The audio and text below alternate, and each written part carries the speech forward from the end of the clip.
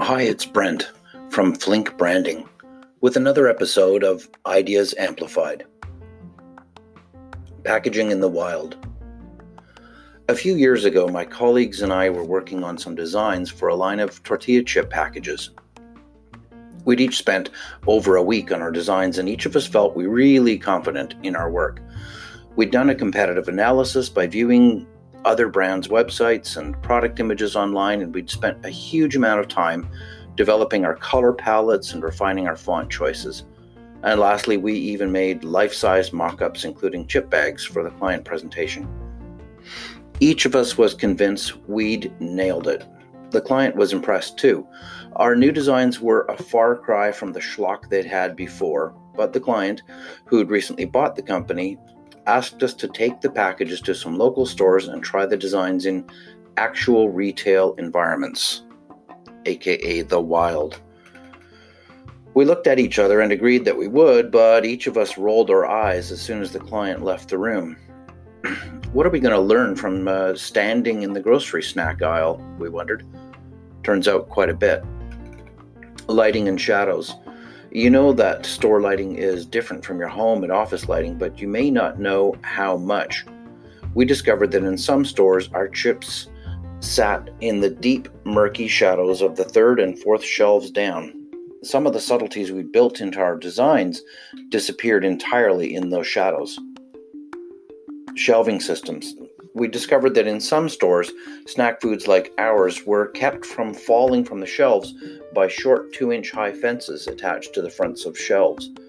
Critical packaging information like non-GMO and certified organic seals was effectively lost behind these little fences. Crowding. We knew that our product wouldn't always have full-width shelf space, but we didn't expect to see our bags folded over height-wise to fit the shelves. In a few stores, the top 4 to 6 inches of our bags were folded over to scrunch the bags into a previously set up shelf. There goes more space for design and information. Shine. We'd made our new bags out of craft paper, so we were fine, but we did spot some competitors' bags that were amazingly unreadable. The bright fluorescent store lighting created huge white areas of glare on a number of well-known brands. Not a huge deal until you realize that from some positions in the aisle, half the bag was a flash of white. Nobody's going to choose what they can't see. Context. When we see one design, we can judge it on its merits. We like it or we don't, but bring that same design and its associated varieties into the store, and you get a really different feeling for it. In context with the other brands and their varieties, we learned what other brands were doing to differentiate their varieties, their use of color, the various sizes of type for brand, variety, and flavors. And the context showed us where we were doing things right and where things had gotten too small, too large, or needed more contrast. The context also showed us how innovative our look was in a sea of other chips and tortilla chips. We were pretty different. The net takeaway? We learned that we had a sweet spot for critical information. In our case, it was a couple inches from the bottom and about 4 from the top. We learned that we made a good choice with our reflectionless packaging. Matte finishes on plastics may have been good too. And we learned that we had to increase the contrast in some of our designs and color choices. Bright things a little brighter, dark things a little darker. We saw that our flavor-related colors needed to stay quite distinctive. An orange had to be significantly yellower than a red, for example.